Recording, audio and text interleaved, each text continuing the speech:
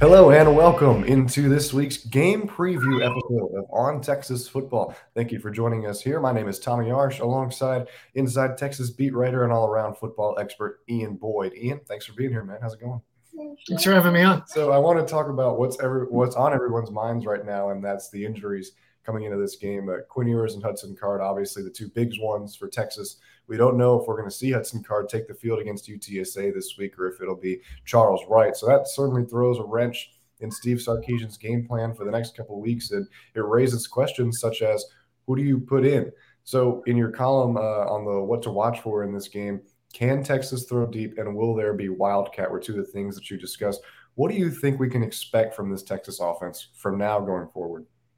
I definitely think we'll see some Wildcat, and I think Sark will scheme up different ways to run the ball just so that they can ease some pressure off whoever plays quarterback. Roschon is healthy, maybe healthier than Bijan right now. I'm not totally sure where Bijan is at with his shoulder. They have lots of running back depth. They can always trust in Roschon like they did against Kansas State. So I do think whoever plays quarterback and however that looks, that Sark will have not even exactly a plan B, but just like as part of the game plan, an intention to emphasize the run game, and probably with Wild Roschon, Rocat, whatever we're calling that package. They showed a couple different new wrinkles out of that against Alabama. I'm sure there's plenty more. Maybe some of the option stuff they ran against Alabama is not quite as sharp for UTSA, because UTSA just spent a week practicing against and playing Army's option, just more detailed than Texas's. But there's a lot of things they can do from that package, and I would expect to see that. And then quarterback, I think they would love to play Hudson Card just for the game management aspect. If he can push the ball down the field a little better than he did against Alabama, once he hurt the ankle, then I think that they might be able to just, put UTSA away. And there's some opportunities against this team with Xavier Worthy running behind them.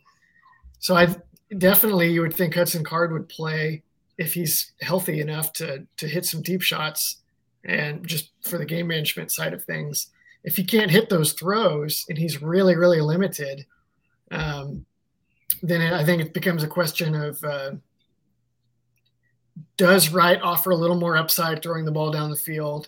And even if he does, can you trust him not to make, a couple crushing mistakes that turn what should be a manageable game into a problem?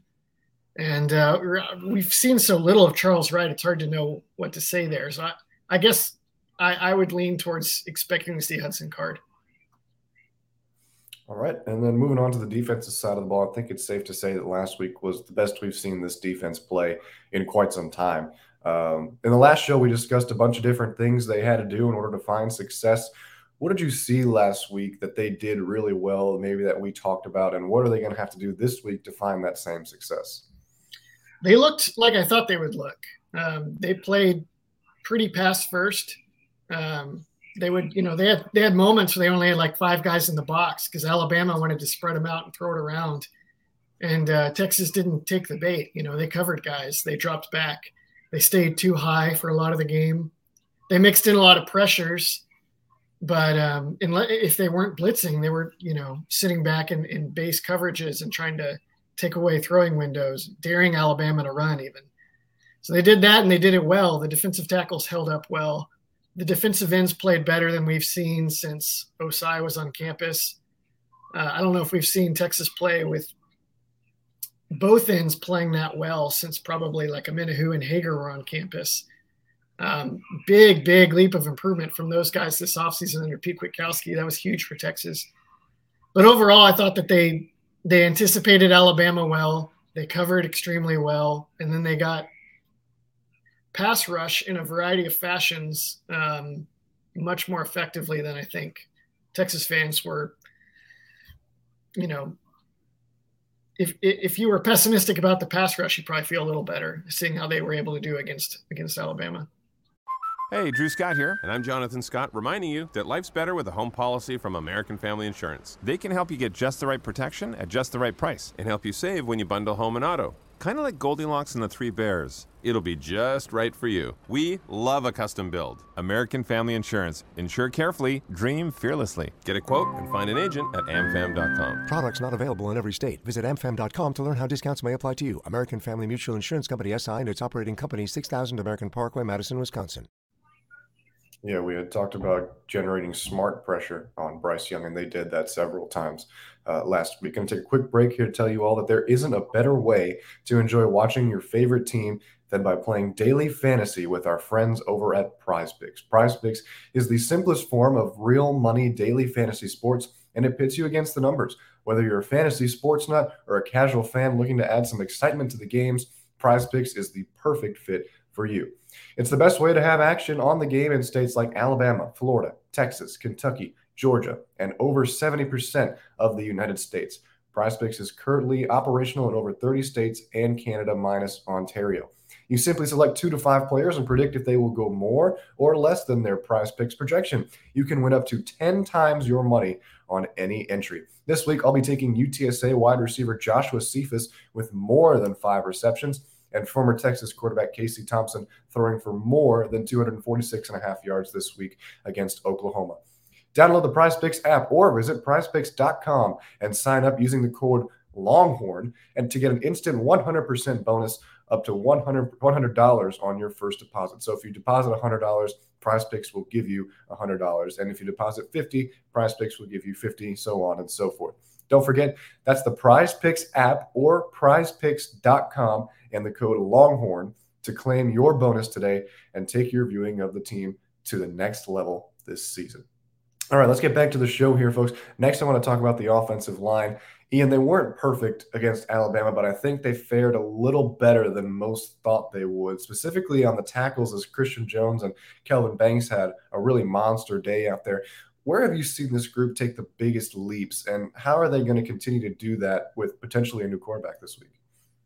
They were great at just avoiding bad one-on-one beats outside. Christian Jones and Kelvin Banks both had their moments where they held up pretty well. Sark actually schemed up some terrific help for them. They played a lot of the game with 3 tackles, right, with Carrick out there at tight end.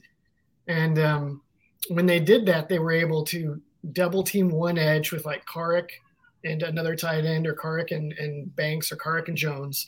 And then they could pull a guard and chip an end and then pick him up with the guard on the other side. So they could double team both edges at the same time and never leave one of their either questionable but experienced Christian Jones one-on-one or, young Kelvin Banks.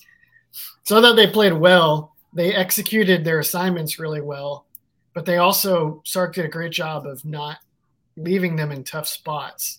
When they took their shots, Sark was scheming up protections to make sure that Alabama had to beat him a different way than their 2 superstar edge rushers. This week against UTSA, I think Texas is going to want to see, again, really good assignment soundness when you're not playing, the number 1 team in the country in front of a national audience and all your screaming fans. Like, can Texas maintain the same soundness in executing their assignments? And then I think Texas would like to see the run game really take off. They didn't run the ball just a ton against ULM. It seemed like they kind of just wanted to – they were kind of playing with their food a little bit, honestly, letting Quinn rep a few different throws when they probably could have just lined up and run the ball every play. They did not run the ball well against Alabama because, it's Alabama. They really want to get that run game going at some point, build some confidence and build some reps for these guys, Banks and Hudson in particular, I'd say, or any other young offensive lineman they get into this game. And, especially with the quarterback issues we mentioned. This week is the week to look for improvement from the offensive line running the ball. That leads perfectly into my next question. I talked to UTSA beat writer Greg Luca yesterday, and he pointed out one of the legitimate ways that UTSA can maybe pull off an upset here is playing to their defensive strength and stopping the run. They've got a really strong front 7. What is it exactly that the Longhorns need to do to improve that run game and maybe try to work the ball to the outside a little bit more? Seeking the truth never gets old. Introducing June's Journey, the free-to-play mobile game that will immerse you in a thrilling murder mystery. Join June Parker as she uncovers hidden objects and clues to solve her sister's death in a beautifully illustrated world set in the Roaring '20s. With new chapters added every week, the excitement never ends. Download June's Journey now on your Android or iOS device, or play on PC through Facebook Games. It's tough. The easiest way is to just throw it over their heads to Xavier Worthy. Line up Worthy to they have a safety named Rashad Wisdom, who's like 5'9", 210 pounds. And his game is exactly what you would expect from a guy with such a thick build. When he's playing underneath, more like a linebacker, he's a force, but you can't turn and run with Worthy. If he's got to help with Worthy, he's got to back way up. So you can hit some shots to Worthy or another receiver. Honestly, obviously, they're not. The rest of them are not, useless in that regard. They're just not worthy. Then I think it just compromises UTSA's whole defensive plan of attack. If they can't do that and they just have to run the ball against a determined UTSA front, then they'll have a few different ways to do it with Roschon and the Rocat, like we mentioned. They can mix in the RPO game a little bit, but they're also just going to need the line and the tight ends to do what they couldn't do against Alabama and just kind of push these guys around a little bit, which is not really unrealistic. UTSA plays really hard, but they're not, it's not an SEC front. Yeah, not an SEC front, but a very experienced front. 18 of 24 returning starters for the Roadrunners, who are either seniors or super seniors. So that's a lot of experience for Jeff Traylor. I want to talk about their offense now. Solid quarterback over there in Frank Harris, who's got a lot of experience under his belt. And Coach Sarkisian talked about him a little bit at his press conference earlier this week. You touched on him in your 3 things to watch for column. What do the Roadrunners do really well on offense, and how are they going to test this defense? They've really evolved in an impressive way from being a team that, like 2 years ago when Traylor was first there, it was the Sincere McCormick show, their running back. They're just running the ball downhill on everybody. McCormick ran for, 1,300, 1,500 yards or something in a short season. Last year they leaned on him as well. This year they don't have the all-conference kind of running back that they had with McCormick, but they have 3 good experienced receivers in Zachary Franklin, K-Fis, who you picked to catch some balls this week. And then Frank Harris, extremely experienced. I think this is his 4th year as a starting quarterback for them.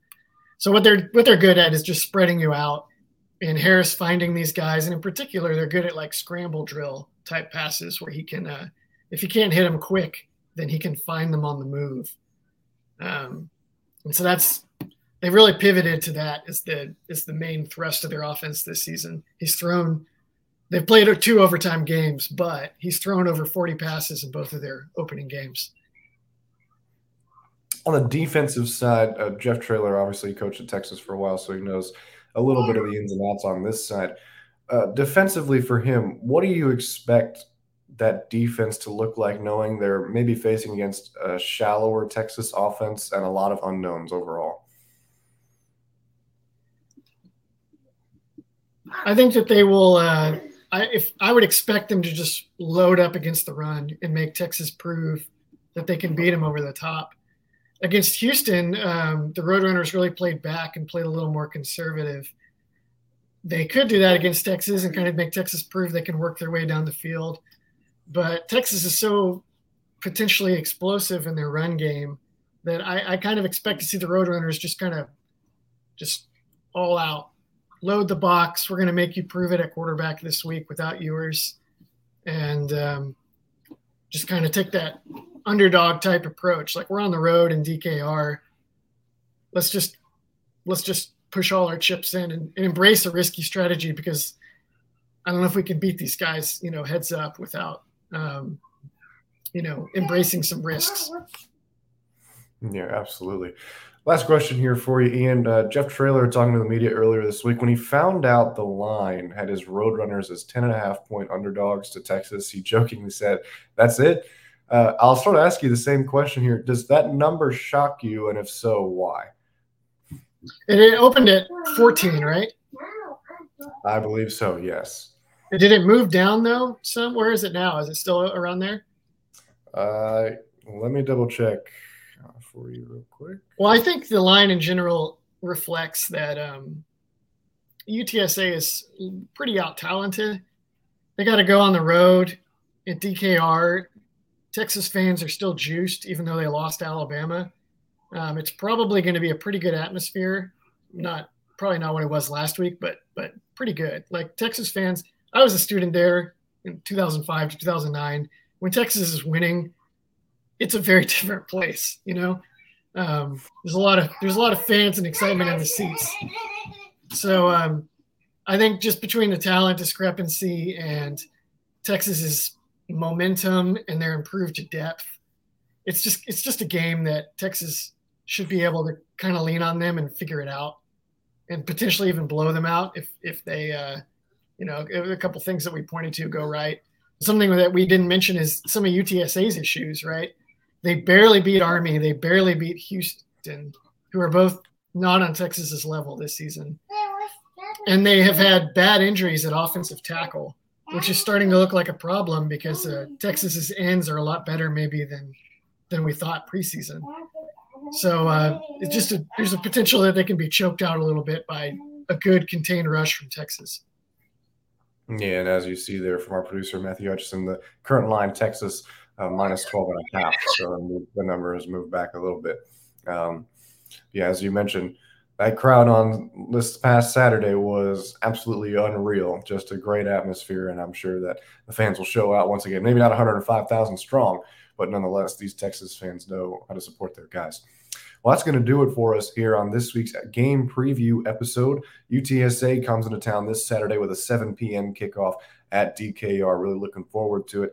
Huge thanks to Ian Boyd for joining us here once again. You can go ahead and follow him on Twitter at Ian_A_Boyd. And make sure to stick around InsideTexas.com for all of the more happenings around the Longhorn football program leading into this game and all the games afterwards. Thank you for joining us here on the On Texas Football YouTube channel. Go ahead and make sure to like this video and subscribe to the channel. We'll be coming at you with more videos throughout the week as well. For Ian and our producer, Matthew Hutchison, my name is Tommy Yarsh. Thank you for joining us. Have a wonderful day, and we'll see you next time.